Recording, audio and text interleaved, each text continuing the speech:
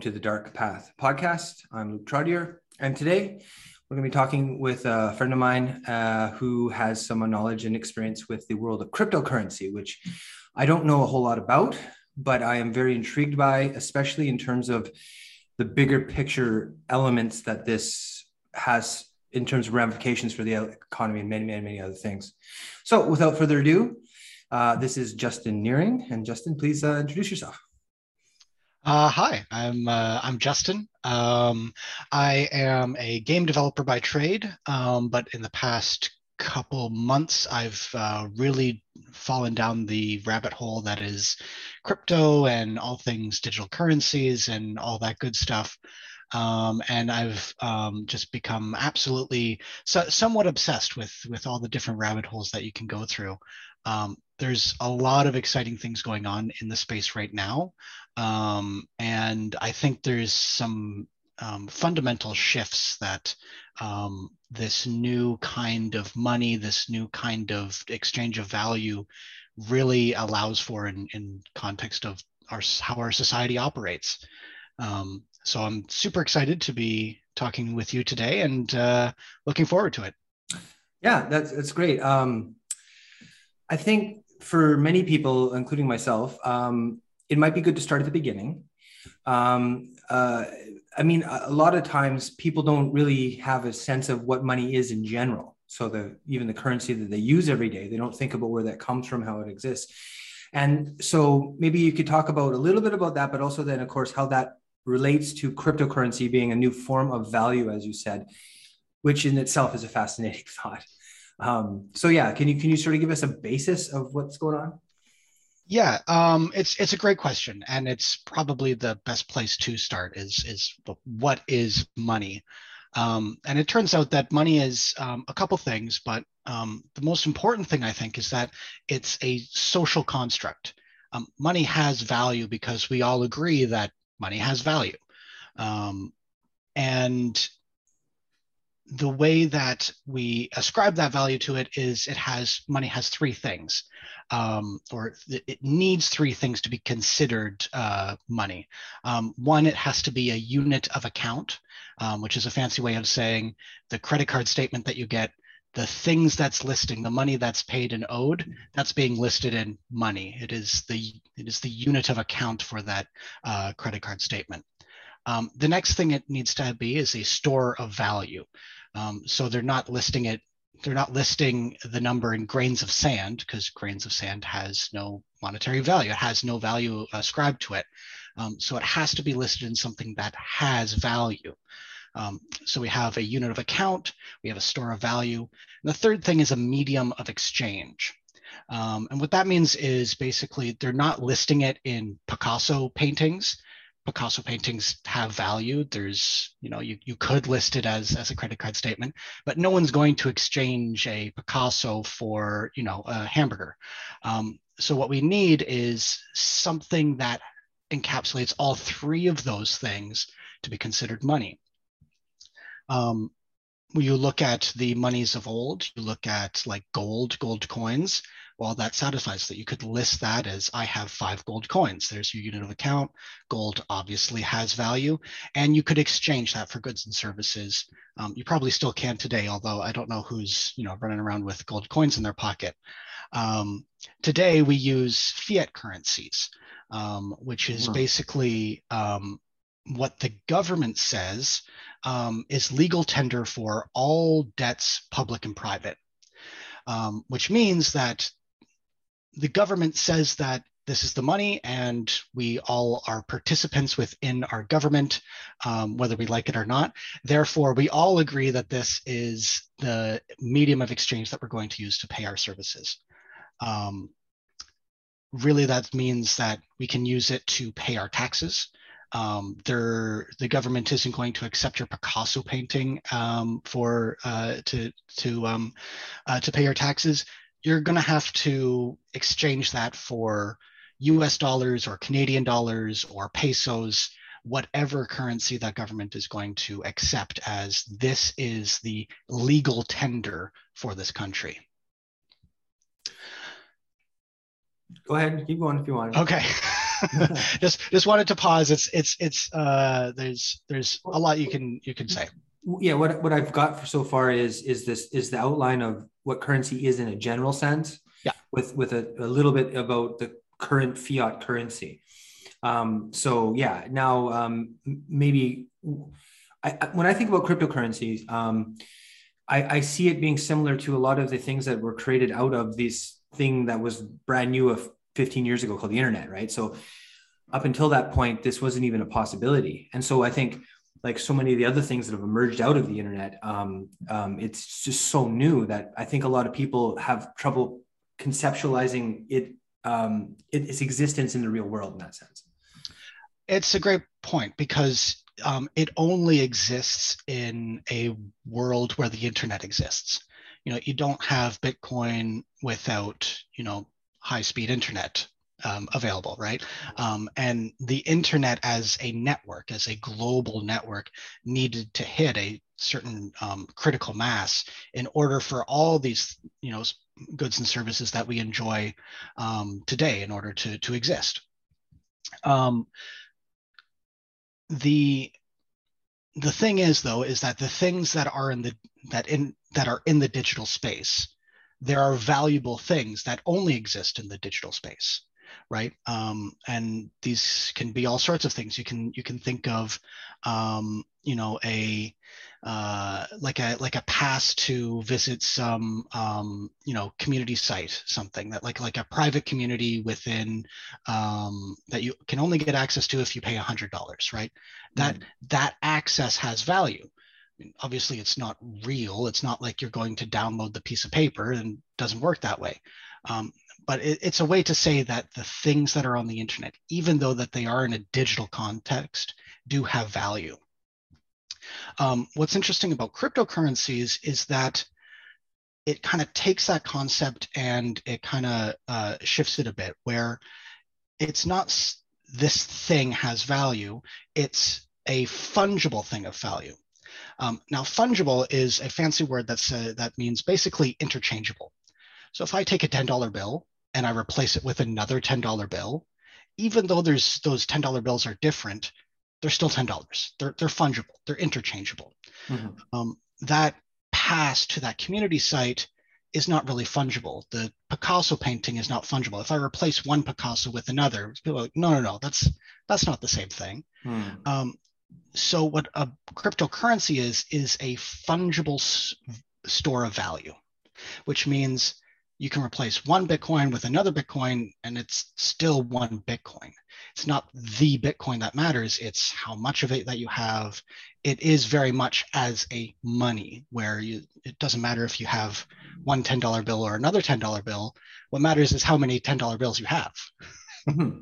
Well, okay. So I've always looked at money as sort of a social lubricant for exchange. And I've recognized for a long time now that it's an abstract value. So it's a value that's placed into this whatever it is, because we need something that allows one person's time to be valuable enough to acquire the goods and services they need in their life in a general sense. Because as you know, I teach martial arts and I certainly couldn't trade enough individuals for martial art lessons to get my shoes and my socks and my house and all that stuff. So I understand that. But as much as, again, I know how a lot of people don't even really understand how the current currency we have is created, I think it might be interesting and useful to try to explain a little bit about the nuts and bolts about how cryptocurrency comes into existence. And also, if you know or want to share or have the time, want to get into a bit of who conceptualized this initially and how they did that and brought it into the world. Sure. So the first cryptocurrency is Bitcoin. Mm-hmm. It was released in 2008. Not great things were happening in the global economy in 2008. We call it the Great Financial Crisis for a reason. But basically, what it was is a anonymous person, or we don't know if it's a single male, female, a group of individuals, but an anonymous founder released something called the Bitcoin White Paper. We're talking about, and I didn't know this. I didn't know this, but you were saying that it's Anonymous who created Bitcoin initially. I didn't know that. That's really interesting. Not Anonymous, the No, organization. no, I didn't mean that. Yeah. Okay. Okay. Too many Anonymouses. You're right. You're right. And I got to be clear with I said that, but I just mean that there's no one who's taking credit for that initial. Correct. That's really wild. Yeah. But yeah, please go on. So in 2008, somehow this thing comes into play and from there. Right. So they release a white paper that described a peer-to-peer digital cash. It wasn't the first time that this kind of internet money had been thought of. There had been previous experiments on it. One of the reasons that this person remained anonymous was those previous experiments had either failed or been subject to legal problems because the United States is very jealous that it has the money and it doesn't want potential rivals, real or imagined, right? So they decided to remain anonymous. The name they chose is Satoshi Nakamoto. So the author of the Bitcoin white paper is Satoshi Nakamoto. And what Bitcoin is essentially it solves a interesting set of problems in a really graceful way. So the big thing about cryptocurrencies in general is that there isn't a single source of truth. There isn't a single server that says, this is how much money there is, this is who is paying who, this is what all the transactions is. That is a really tough problem to solve. In order to solve it, they said, well, okay, if we don't want one single source of truth, because if you have a single source of truth, you have a single point of failure or a single point of corruption that says, no, today now you have, 0 of these things, and I have double of these things because I have access to the servers. If we don't want that, they decided, well, okay, what we'll do is we'll have everyone that is a participant in this experiment be one of the sources of truth. So basically, it's a decentralized ledger. Now, ledger is, like your credit card statement. It's a list of transactions within, a set of time. So what they have is a distributed ledger where everyone that has a Bitcoin node has a full copy of every transaction ever made in Bitcoin. These are super lightweight. They do a bunch of interesting things to make it so it's really small so that you can run it on computer hardware. You could run it on your laptop, for instance, if you wanted to. You could have a full Bitcoin node, and you could have the full history of Bitcoin and actively verify new transactions as they come in. This is important because it means that you can't just have one person decide, no, now you have 0 and I have double. Because that would be a big problem. This type of thing had been attempted before, but it failed because they didn't have a way to prevent someone from saying, because we're all anonymous in this network, right? I don't know who all the participants of Bitcoin are. Right. Because the ledger is a shareable ledger, right? It's communicable, not communicable, but community based. That's really interesting. But yeah, keep going. But I got some thoughts on that. Right. Yeah. So the big problem is, so one of the other things that Bitcoin solves really gracefully is there is a type of, it's called a 51% attack. And so let's say that Bitcoin is super valuable, which it is now. But when you get something that hits a certain value, you're going to have an individual or group of individuals who want to try and acquire that Bitcoin through any means possible, even if it is nefarious. And so what this theoretical attack is If you have, so let's say that there are 20 participants in this Bitcoin node. So there's 20 individual copies. If you get 51% or more of everyone to agree to make a certain change to the history of Bitcoin, then that is what happens.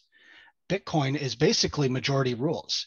If 51% or more of the network agrees that this transaction is valid, or we're reversing this transaction, or we're making some change, then that is what happens. It is majority rules. That's good if you only have a small number of bad actors that are trying to send a coin to one person and the same coin to another, because it means that they can't get through. They can only get that double spend through if they successfully gain 51% or more of the total network. So really, one of the interesting things about Bitcoin is they've never successfully had that 51% attack. They've never had enough people to try and attack the system in a coordinated way. The reason they were able to do that was because they have an incentive for each individual person. So in addition to having the full history of transactions and verify each transaction coming in, each node, each computer running the Bitcoin, running a Bitcoin node has the chance to get newly minted Bitcoin. So every block that's created, or every through every interval of time, your computer starts hashing away. It's trying to solve a cryptographic puzzle. And if it solves that cryptographic puzzle, it tells everyone else in the network, all the other nodes, hey, I have the answer to that puzzle. Those other nodes say, yes, that is the answer. And you are granted, I think now it's 12.5 new Bitcoin. That's, that comes out of its total supply. What this does is it's really clever because you have the chance to earn newly minted Bitcoin, you don't want other people to mint those newly minted Bitcoin. So you're in competition with each other. So you're not cooperating to game the system. You're not cooperating to get that 51% majority. And so that's the really beautiful thing about this, is it created a consensus algorithm that allows us to fully decentralize this database of money. Really what Bitcoin does is it converts greed into security. Because the humans just, the need to compete and be the one to get those coins is greater than the ability to coordinate to, get those coins through other means. So it really is quite an interesting little, that's why I say they solve this problem really gracefully, because they're using game theory and human psychology to maintain and increase the security of it, so that no one person can say, okay, now we're going to, triple the amount of Bitcoin in existence, for example. Absolutely. Fascinating. It's interesting. So I can see already, I should say, that there's a tremendous amount of potential solution type effects to a lot of problems in the world through something like this. And as you said, I think one of the key elements there is, however we move into the future, if it's going to be positive, which we all hope it is, it has to be aware of and integrate with natural human behavioral patterns. There's this idea of trying to whiteboard the entire world so everybody's just a blank slate and then they just behave as you expect them to. Of course not. But that's really clever. And I can see a correlate within a natural setting too, because in nature, there is competition in, say, the herd of animals, there's competition, but that competition sustains the strength of the herd too. And therefore everybody is helping keeping it together by their own efforts. And then, that's really clever. I just want to circle back to something for a second for my own interest. What was it was like a Japanese name that gets this credit for the white paper? Yeah. Satoshi Nakamoto. So that name doesn't mean anything though? No, I mean, you look at Satoshi. Well, Satoshi is the richest person in the world now, because Bitcoin has become as valuable as it is. and Satoshi's wallet has enough Bitcoin to make them, the richest person in the world. Huh. So what's fascinating is no one has successfully been able to prove that they are Satoshi. And so far, those coins actually haven't really moved out of that wallet. Oh, wow. It's very interesting, the kind of history of it, because this entity, Satoshi Nakamoto, releases this white paper. He has some emails going back and forth with some crypto nerds. There is a subculture on the internet called cypherpunks that were all about like this libertarian. Let's create money. Let's have this total privacy, no governments kind of thing. Like really cryptography nerds that were trying to build like a new internet society. He emails back and forth with some of these people because they were the ones that had been previously trying to develop this kind of peer-to-peer digital cash. And then he just kind of goes silent. He goes dark, and hasn't really made any announcements since then.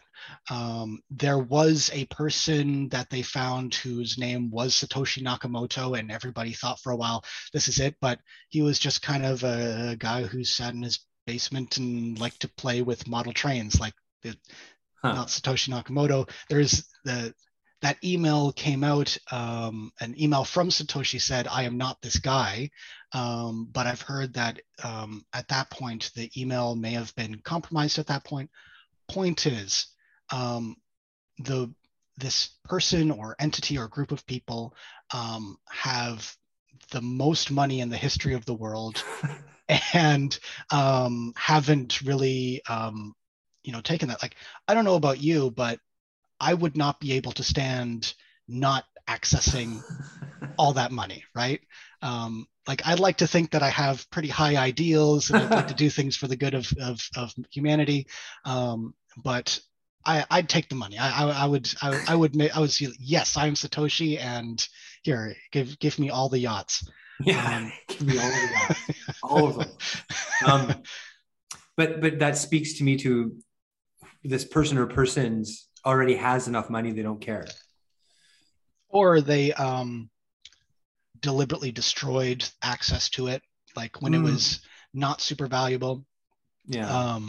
They decided, for the good of this, they made a Satoshi sacrifice and said, maybe this becomes the most important, the next money in the world. But for the moment, while it's, less than a penny per dollar, I'm just going to destroy access to it, because that's the only way I could see it. Or that person or persons is no longer with us. Maybe they died and passed away.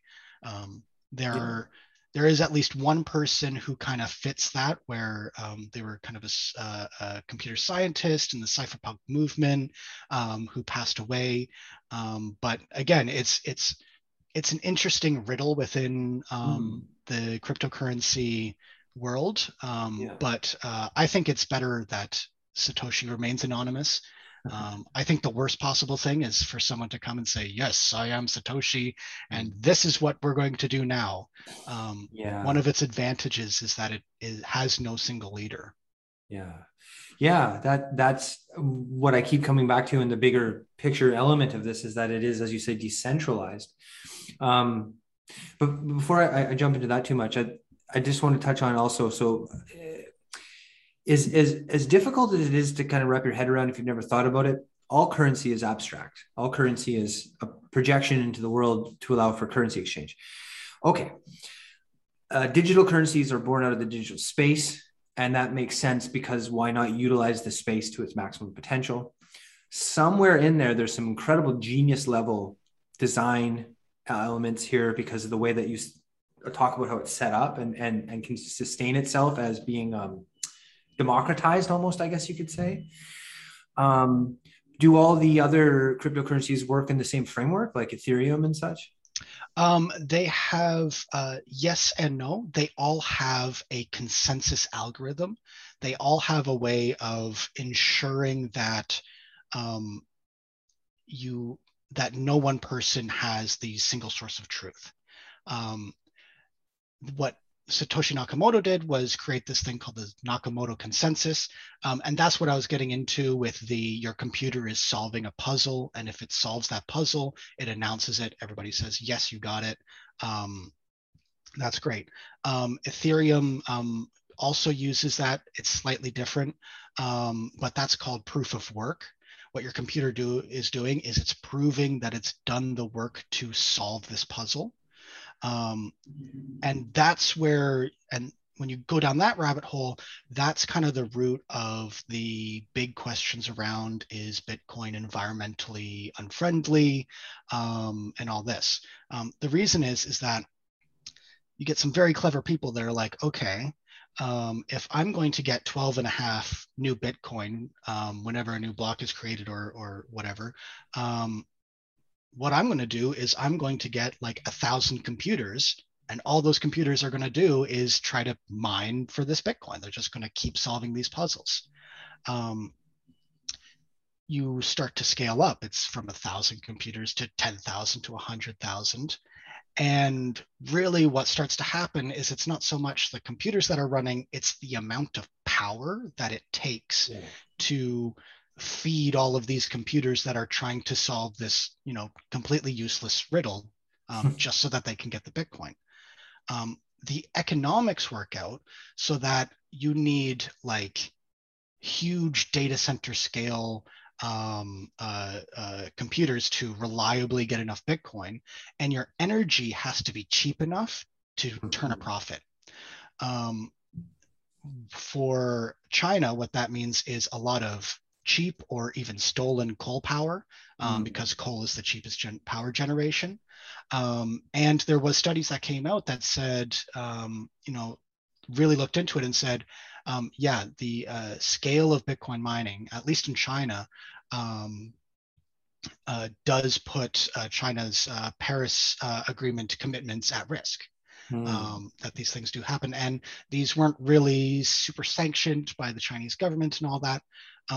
That's not so much of a problem now that China has completely banned Bitcoin and mining. They've banned Bitcoin like 6 or 7 times in its history. But the big news that came out this year was that they actually banned Bitcoin mining. And that was a really huge source of revenue for some people. That actually the majority of Bitcoin mining in the world was coming out of China.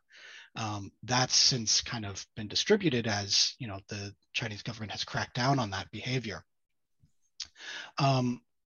But to circle back to this consensus algorithm, this way of doing it, it's not the only way to do it. And the other systems and what the industry has started doing, these new coins that have come out, especially in the last couple of years, is using a new kind of consensus algorithm called proof of stake. So instead of proof of work, proof of stake. And really what you're doing is you are staking some of the currency that you own. So if I own, so as an example, Ethereum doesn't have it yet, but it's moving to there. But one that does is called Cardano, the Cardano blockchain. And it uses proof of stake. And so if you have 10 Cardano, you can stake that Cardano, and it will, you delegate it to a stake pool operator. And what this is doing is basically this person or this entity is verifying that the transactions are coming in, verifying that it's correct. And when it successfully verifies and when it is acting as a good citizen in this network, it is rewarded with new Cardano or new ADA that is distributed to everyone based on how much they put in. So that's a complicated way of saying if you stake 10 ADA, you'll start earning like 5% a year on that ADA by securing the network. It has a nice advantage of it doesn't have a lot of energy constraints. You don't need full data centers with coal power plants in order to secure the network. You're just getting everyone who wants to stake some of their things that's just sitting in a wallet anyways. Why not earn like 5% a year on that?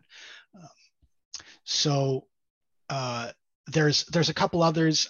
It's one of the big things that is being investigated right now. There's a lot of different chains that are experimenting with things. There's like proof of history and these other things.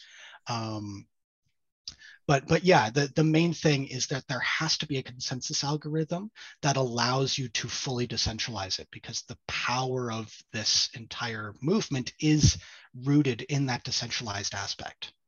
Yeah, I hear that. And yeah, thank you for sharing this stuff because it's making me a lot more interested as well. um, yeah, so I want to jump into maybe then how this relates to the real world economic dynamics. So a couple things stand out there that I think are really important to balance against this whole thing is like one is this problem then of energy production and the use of it to confirm the value, I guess is a way to put it. But immediately I can tell that this type of currency would be at least conceptually a threat to national currencies. So as you know, and everyone knows, like power and money and corruption and all this stuff, it's everywhere. I heard too that there's countries that are going to be starting their own cryptocurrencies that are going to be a national cryptocurrency.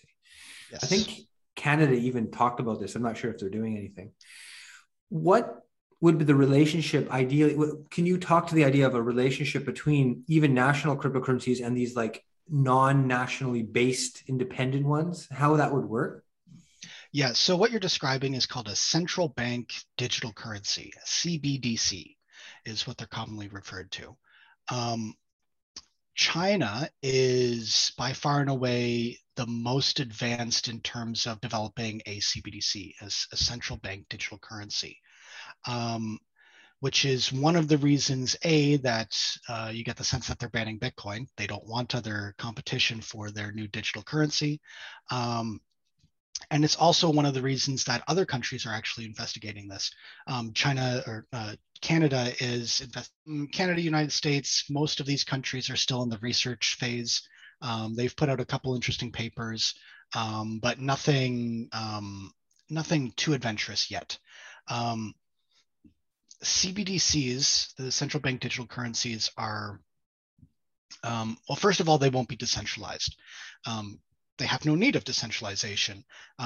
Their security comes from the state. The government is going to maintain the security of the thing. The consensus algorithm is you're going to be part of this country because you are part of this country.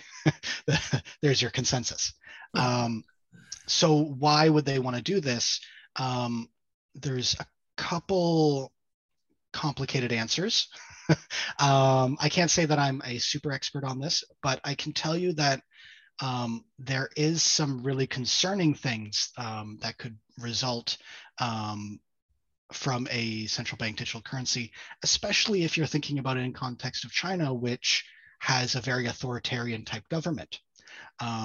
Obviously, something like China has a social credit system where behavior that's deemed bad for the state is, bad for your ability to freely travel throughout the country, to get a job, all this stuff.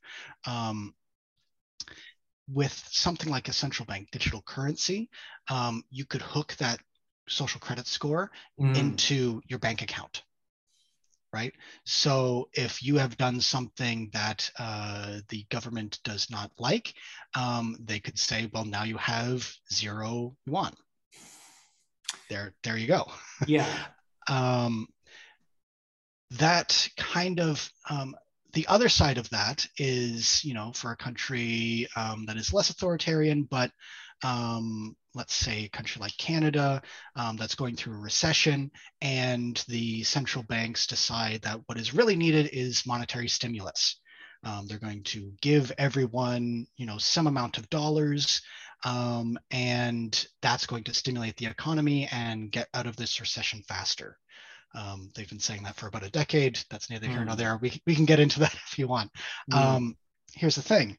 Right now, the only method for them to stimulate the economy is through the banks. They have this complicated way of they set the rates for the banks to borrow out of, and these commercial banks are then going to distribute it or give loans to the population. With something like a central bank digital currency, the wallet you have, the account you have, is with the central bank directly. So if they want to stimulate the economy, they want to give everyone $100, they can just snap their fingers and your bank account now has $100 more. It cuts out that commercial bank middleman. So that is kind of one of the advantages. But it really is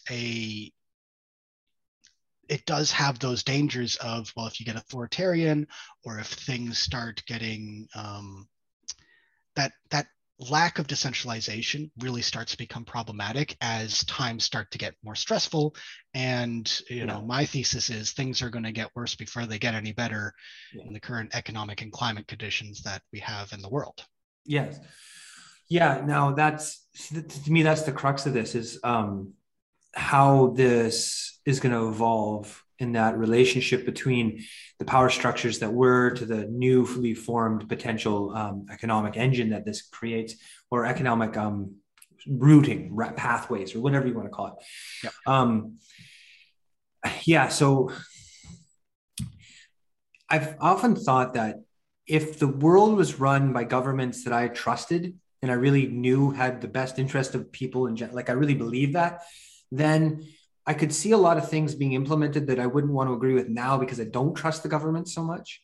And that idea of their ability to control things in the way that you're talking about with the social credit score in China and such, I don't want to give that an opportunity to develop at the current time.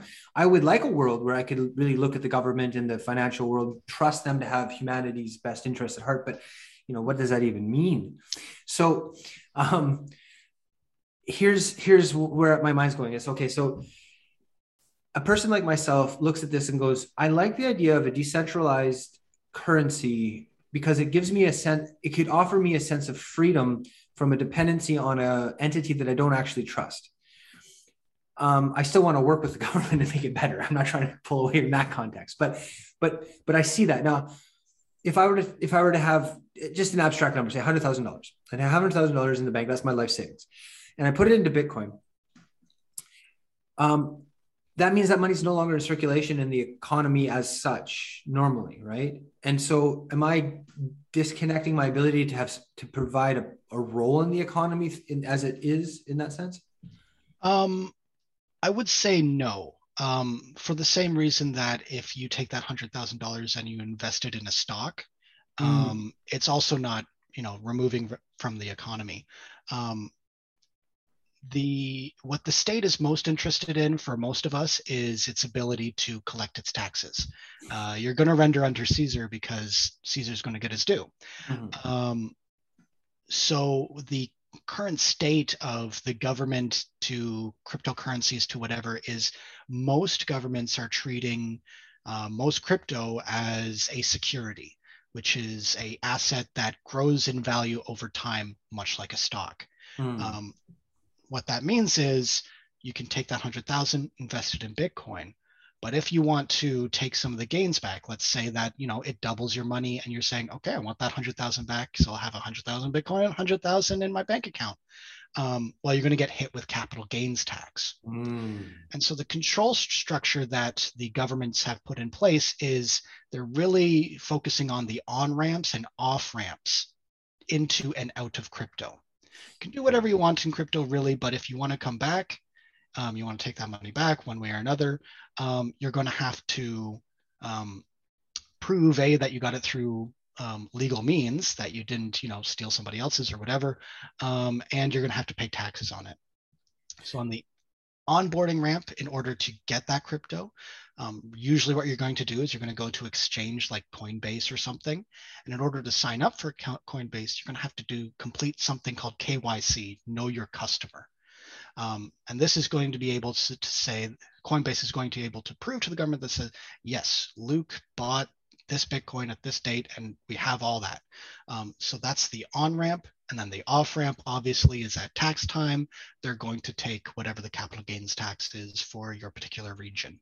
Yeah, and then if they do that, then at those points of exchange, they can get their tax revenue that they need from exchanging in general. Because I've seen businesses online mainly say that you can pay with Bitcoin now, and I was like, well, how is that going to work, right? But that still means, and this is a weird thing in the land of abstraction, is that there's like a currency within the country that isn't part of the country that you can use to pay for things.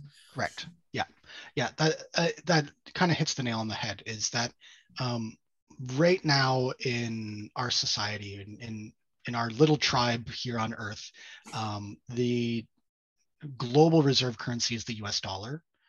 Yeah. So for the past 100 years, we've basically lived in a society um, that is that has the U.S. dollar as the global reserve currency.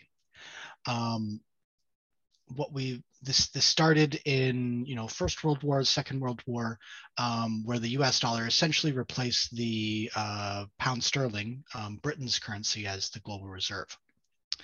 Um, for a number of reasons, we're seeing the end of that U.S. Dollar as the sole global reserve currency. America's power in that sense is starting to weaken compared to the rest of the world. Um, that's not like a bad thing. That's not necessarily America becoming weaker. Really, it's a lot of the rest of the world becoming stronger. The effects of globalization really helped developing countries really develop their economies. Countries like China have become the factory of the world, and they have, a dollar that is strengthening relative to the U.S. dollar over the macro term, over the long scale. Um, what we're starting to see is the beginning of the end for the US dollar as the global reserve currency. There's a bunch of reasons for that. I kind of got into some of them. Another thing is, though, it actually doesn't suit America all that well anymore. The US dollar as reserve currency makes a lot of sense if you're fighting a Cold War with the Soviet Union. They needed a global dollar, global economic engine, because their strategy against the Soviet Union was to have a stronger global economy than them. That's no longer the case. Now it's a bunch of individual countries, and it's very expensive for the United States to maintain that US dollar. You think about the military presence that it needs to do. You think about just the sheer amount of money that you need to pump into the system in order to keep it going. It doesn't make sense in the current environment for a lot of reasons. So as we start to look towards the future, we're going to see not the US dollar become replaced by another global reserve currency, but likely what you're going to see is several reserve currencies. For some things, in some circumstances, you might use the Chinese yuan, or you might use the euro, or you might use the US dollar, or you might be using a cryptocurrency. Cryptocurrencies specifically, because it is trustless, because you don't have to trust any one person, it is really good to travel international lines where you don't have to deal with, okay, is this country legit? Is the rule of law there? If I sign a contract with someone in an African country, is that contract going to be honored? We have a system now, a decentralized system where that trust is guaranteed. If the conditions of that contract is met, then that contract is triggered. It is guaranteed by the blockchain. Now that gets into Ethereum and smart contracts. I don't think we'll have time to go into that today, but that's where a lot of the really fun, interesting things starts to come into play. But the point is, I think in the next dozen years, we're going to see further retractment of the US dollar, and we're going to see a lot more regional currencies at play, which I think actually benefits cryptocurrencies because it actually acts as kind of a further abstraction on these monetary abstractions and acts as lubrication between the yuan and the dollar and the euro and all these things. That's all speculation, but that's kind of where I see this macro landscape leading. Yeah. Well, that's part of one of the last elements that I wanted to discuss with today too, is like moving into the future. Nobody knows the future. But before I really jump into that one, even within the state of the world today, where there's a feeling of everything's chaotic these days. Everything is going in random directions, and it seems like the extremes are getting, well, I think they are getting more extreme in many ways. And so, you can look at certain principles of human behavior and go, okay, well, greed has always existed. The desire to consolidate one's power has always existed. There are people that are in power who are not morally the most high morally developed people. So there's going to be a sort of a metaphysical war of ideas about where to go and what ideology to follow and who's. And I see a lot of that. And I don't just mean with the economic world. I'm talking on a larger scale here. And one of the problems, I think, for the individual trying to decipher what's going on in the world is, where does the line between the real corruption and the real nasty bullshit and the real lying in the world, and then going into full-on crazy town of conspiracy assumptions? And I think that when you brought up the social credit system in China, it's a good example of something that exists, but is so far away from what most people think is even possible, that it's challenging to find where that really, like, what is really going on and where are these things really going in that sense. So what that would come to, I guess, in terms of the space is like, okay, so if you're in a situation where you had to, like, defeat an enemy, right? Like in a very, very, very symbolic representation, when they're most clear, close to the end of their fight, they're going to lash out with the most vigor and violence. And these hegemonic social economic structures that have been going on in our society forever almost, they must be feeling the pinch right now in terms of this evolution. Because I mean, just this conversation today has blown my mind, and just how beautiful that idea of decentralized currency could be, because it eliminates the ability for that consolidation of power into the wrong end. And it's incredible, actually. So anyways, where I'm trying to go with this is just like, how do we go in the future, recognizing this challenge of two possible sort of directions, and what can be done to kind of steer towards the one that's better for humanity overall, rather than just a few select people? Well, I can tell you, I don't have the answer. No, I'm sorry. Okay. Let me back up a moment. I don't expect you to be Nostradamus. That's not my point. I just mean just to explore that as an idea. Yeah. Because I've said this to a few of the people that have come on the podcast, but we are in a state of chaos, and there's an old saying, Chinese saying, to do with the idea that danger and opportunity are the same. And so there's danger in that chaos, but there's opportunity in it too. And so speak towards maybe the opportunity in that sense.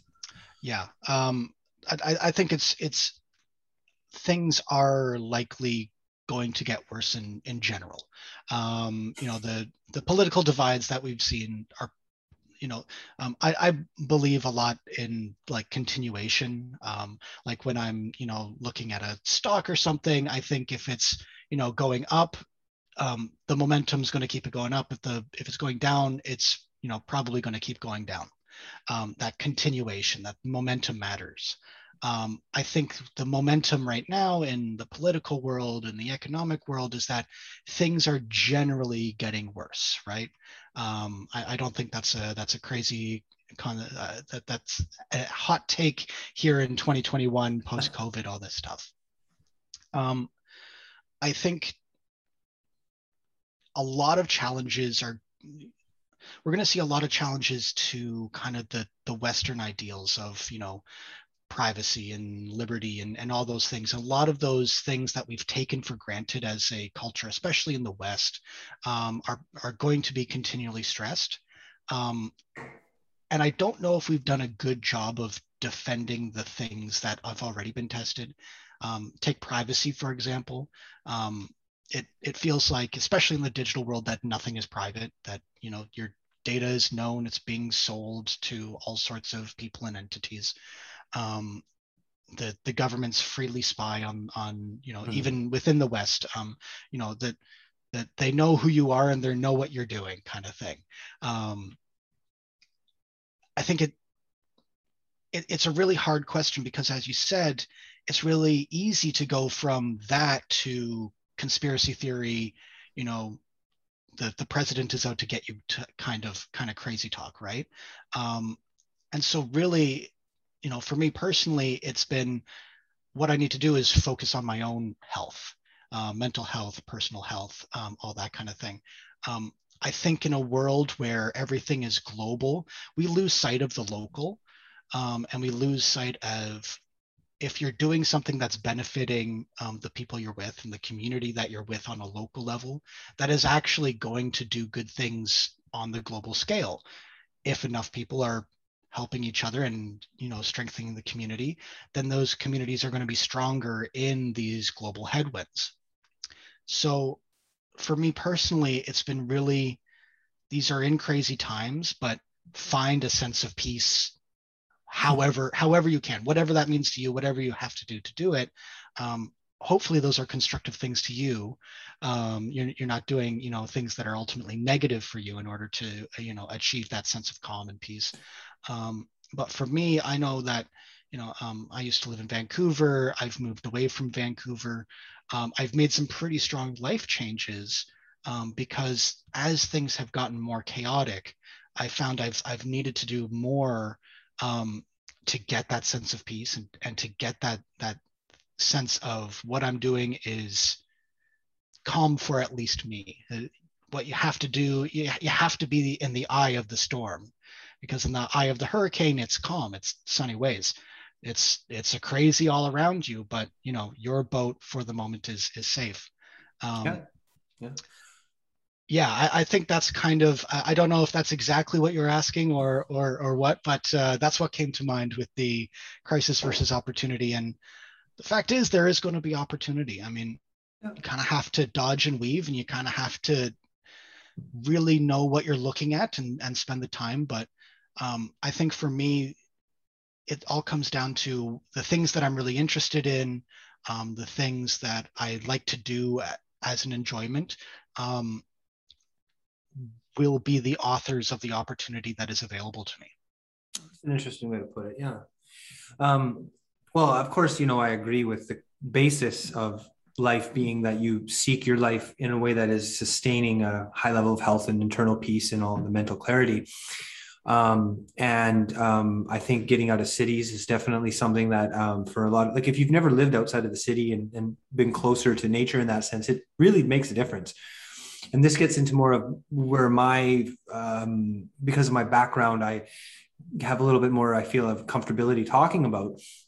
But I can relate this to the Bitcoin or just cryptocurrency, actually. So we evolved these really complex nervous systems that are designed to respond to stimuli in the environment in many, many different ways. And you can divide those responses initially into two categorical things that really matter. One of them is the fight or flight thing, which is a fear response.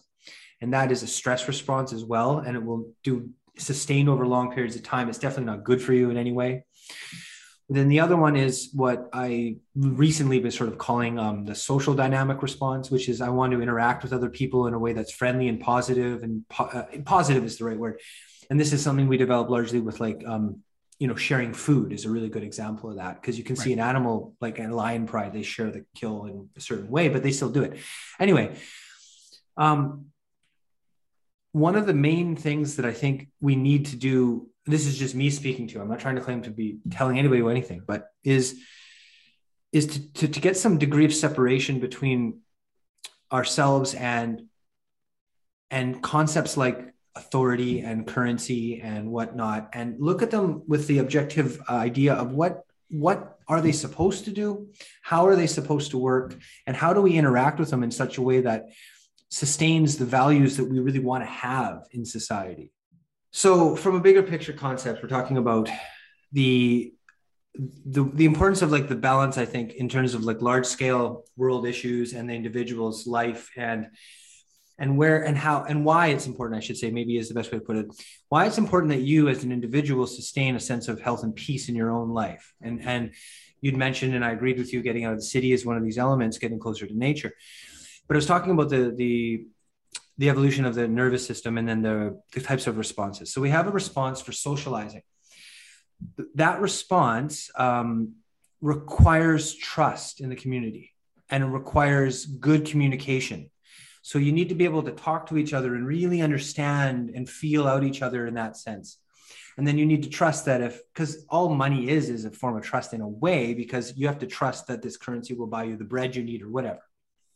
And so I think that part of the thing that people, if we're going to go forward, and again, this is coming back to my own personal just interpretations, is to explore and actually conceptualize what our values actually are. What do we want as a value in society?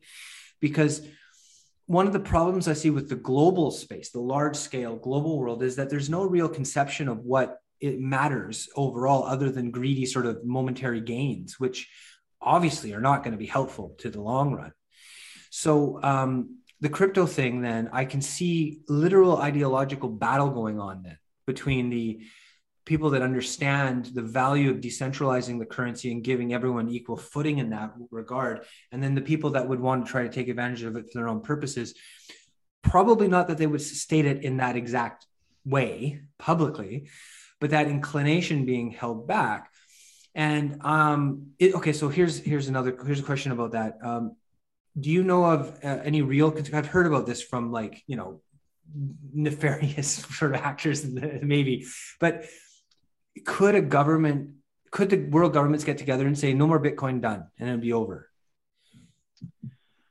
That's going to be the big fight in probably the next couple of years, is what can they do? So one of the big resources that I use to really get an understanding of blockchain in general, it's a MIT course that was released on YouTube, MIT's Blockchain and Money. It was taught actually by the current head of the SEC, the Securities Exchange Commission, who's responsible for, enforcing securities law in the United States. And in one of the episodes, it's like 25-hour-long lectures on everything blockchain and money. And in one of them, he was talking about the regulatory question. And the way he framed it, I think, stuck with me the most, is governments have three options to choose from when approaching cryptocurrencies. They can choose a policy to isolate it, to regulate it, or to integrate it. China is an example of, they've isolated it. They've said, no, it's out of the system, it's illegal, it's banned. Countries like the United States are tending more towards the regulatory question. If they're going to regulate it, it's going to be part of the system. My general sense is they will likely have more success engaging a policy of regulation, because that's the easiest way to get, tax revenue from, the people from it. And my feeling is that the governments want taxes above all things else. Maybe I'm wrong there, but I think taxes are pretty important to, nation states. What I believe is that with regulation becomes the seed of actual integration. Like just how more and more of the economy started shifting towards the internet, just as more and more things started developing that are just internet based, where now the internet is literally the underpinning of our modern society. I think blockchain and distributed ledger technology provides that same kind of seed, where maybe they try and ban it. I don't know how easy that would be. I'd like to think that the people are in charge would try to be a bit more subtle and try to, kill it with compliance than, declare outright war. We'll see what comes to pass. But I think that if they choose to regulate it, if it becomes part of the system, that some of the natural advantages of having this trustless architecture and being able to guarantee certain things without having to trust in a person or entity, I think that naturally starts to eat into the current system, just because there's a natural advantage. one last thing to leave you with, and this is kind of on the bleeding edge of crypto. This is kind of the stuff that isn't even in the public consciousness yet. And it relates to that, talking about community and talking about being with people you trust. One of the big things that is happening kind of under the radar right now is this concept called a decentralized autonomous organization, a DAO, DAO. And a decentralized autonomous organization is essentially a community of people who share and invest in a token or a currency specific to that community. Now that's really interesting, because if you think in terms of like a charity, like this is a community that's going to fight cancer. That's the point of this community. They can actually create a token that is it's a money with the specific point of fighting cancer. I think that's super powerful, and I think that's going to be one of the things that starts to eat away into corporations, because it's no longer one guy at the top. It's a group of people all headed, all pushing, all organizing behind the central thesis of whatever your token is. And baked within this decentralized autonomous organization is a method to actually vote on what you're doing, how you're doing it, and you're actually using that token as a voting mechanism. It's like you're putting up some of this money. So if you have 1,000 of this DAO token, you can actually vote on what you want to do and how you want to do it, and actually lead the community in where you want to go based on voting methods using this money. So money as votes is kind of the things that hasn't even really broken the public consciousness.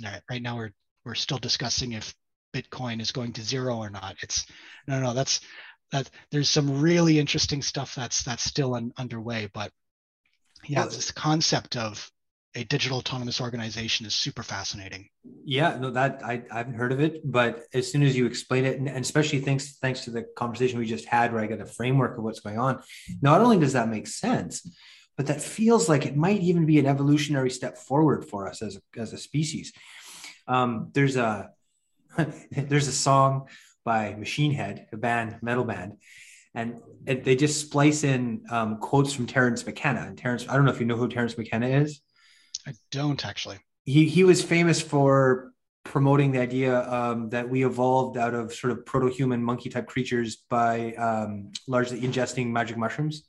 Oh, okay. Yeah. So I've heard that theory. Yeah. So it's just little blurbs of his, but a few of those little blurbs in this song, and it's a cool song. They speak to the idea of people bringing forth new ideas that actually really revolutionize the world in a positive way. And so we just kicked off a memory of that. But so it's not the point is the song or anything, but okay. So that's really good. I'm ready to look towards things that work better than what's going on. I'm definitely interested in that. But again, coming from martial art background, maybe, I don't know, or just whatever is, it's not filling a vacant space. These new potential ways of exchange are competing against established power. And that established power, I don't believe, is likely to want to give up its power very easily. And the more you push it into the corner, the more likely it's going to act desperately. And so I think that this brings us back around to what you were saying about your individual life and your individual cultivation of peace and stuff, because, I believe you know this, and I think for people listening, this isn't a really hard concept to get. But if you were to take on a challenge like that in some more direct symbolical way, you need to come from a place of healthy, peaceful calmness to really discern what is the best way to move forward with this type of thing. Because I had a guy on who tried running for political candidacy in the last election. He didn't get there, but he's got a lot of interesting ideas on these things. And he's really in touch with his community. This is back in Vancouver Island, where I grew up. Right. And he was talking about the seething, I guess is maybe a better word for it, discontent that's going along in the background of society right now, and how that will spill over into behaviors we don't want. And so to steer away from that dynamic of the rub turning into something really nasty, it's that individuals take enough care of themselves to sustain that sense of clarity in their own direction, because it is going to be a fight, I think, in at least some contexts. The new world, the new world, whatever that is, it's not going to emerge without some resistance, right? There's going to be some. So I think that's a great sort of circling to a beginning point and an end point, right? Because it all comes back to that. The only other thing I wanted to sort of touch on is if we were, and this is to do with, you just caught up this wonderful concept of this like community-based currency, right? Okay, so you had one for Vancouver. Okay, so Vancouver has one, and is it the theory that you would exchange that note of currency for a more generalized one if you went to Calgary or something, or is that going to only have value in a local place?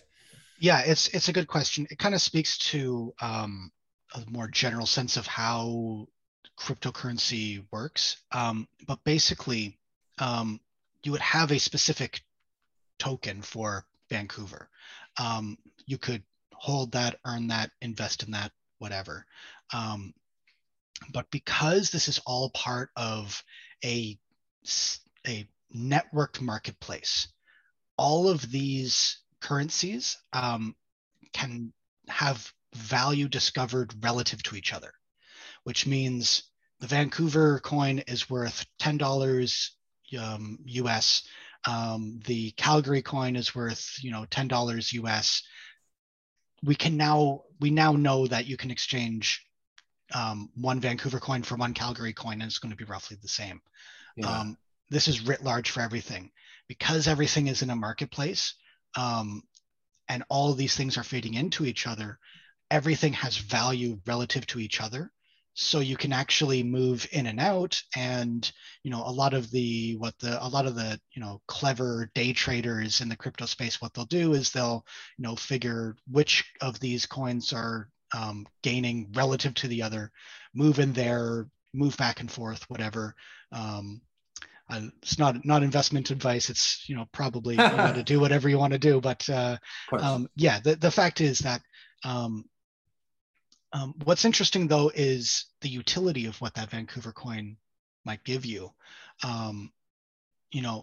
Maybe you can only eat at a certain place with Vancouver coin, right? Like they won't accept Calgary coin there. Mm-hmm.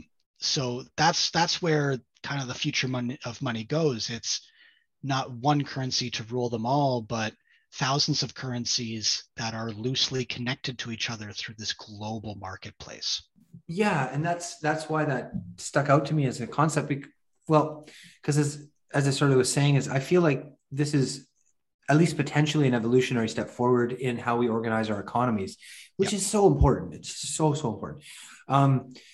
And what I like about it, this is why that idea attracted me, was first, I like that idea though, because as you said too, is if there's, what is this, kind of a cheesy saying, but act globally, think locally, or something to that end, right? The importance that I get that too, and that really plays into that. But at the same time, and I like this kind of thing, is I don't really understand what that would mean and how it would actually play out either. It's an idea of how to move forward that sounds like it's worth exploring, and with the right expert understanding behind it might be very beneficial. But I like the beauty of it being kind of like, I don't know how that would exactly work, but if it works, it could be amazing. So, keeping our heads clear about, and again, this is one of my main themes, is what are your values? What are your morals? Where do you place that? And then keeping those clear within the community you work with and moving forward from that. I mean, that really could do some revolutionarily wonderful things. Yep. I still, even after the last, year and a half of particular insanity, I still believe there's a better world possible for humanity and for all of us. And it always comes back to those principles, is you're in that sense. But thank you very much for sharing this information, because I personally just learned a lot and gained a lot from that. And I'm that much more intrigued by this. And it's a little bit of a nice antidote to the doom and gloom kind of stuff that I have. Not that I don't, we need to explore those things too, because of course I call this thing the Dark Path Podcast, because the point is to go and to look at the things that haven't been looked at to try to make more sense of the world. But this is kind of a fun one to me because it's so new and it's so promising, yet not manifest to what it could be. And yeah. It's what I like about it is it's not a utopian vision. It's it's starting off as how can, people make a whole lot of money, which I think is very human. But I think there's also a path from let's make a lot of money to let's actually fundamentally change the world for better. But it takes a bit of a conversation in order to see how you square that circle, because it really is a bit of a paradigm shift in how you think about money and think about value and who has the control, and not control is a bad thing, but control is control is control. You need control in this world somehow, or else we're all going to go off the cliff. So that's right. It's one of the reasons why cryptocurrency has captivated me, is that it does offer some solutions, both kind of on the short term and on the long term. I'm in general an optimistic guy, and while I think that things are going to get worse before they get better, I also think that things are ultimately going to get better if we stand strong and live with whole intent. Yes, I agree, and I'm glad that I have a little bit more of an insight as to how this is going to potentially play out. And I'll be paying more attention to the crypto space going forward. I'd also like to give you an opportunity if there's any website or links you want to mention that you have, because I know you have a newsletter, I think. Yep, I've been writing about cryptocurrency. It's really just been me recording my kind of dive into crypto. It's at jerkytreats.dev, which is hell of a URL, but that's the one I chose. And I try to release something every month, not necessarily just about crypto, whatever kind of piques my interest, but the main thing has been crypto in terms of the different narratives that are going on, how these things work, looking at it from different perspectives, like from a game developer point of view, since I'm a game developer by trade. I've been kind of looking like at how do you leverage the blockchain for games kind of thing. So yeah, that's kind of where I've been mainly focusing on. One of the things I'm doing right now is trying to learn how to actually work on the blockchain, like as an engineer, as a software engineer. Hopefully I'll be able to extend kind of my website to be more of a actually interacting with blockchain on a very real level. But that's just kind of the hobby. The day to day is just writing about the things that I find interesting. Yeah, absolutely. Well, I would definitely be happy to have you come back on and update us with some more information as it develops, because it will. Yep, and it always does. Yeah, and I hope everybody goes and checks out the newsletter and everything like that. And thank you again for your time, Justin. Thank you so much for having me, Lucas. It's been a pleasure. Absolutely.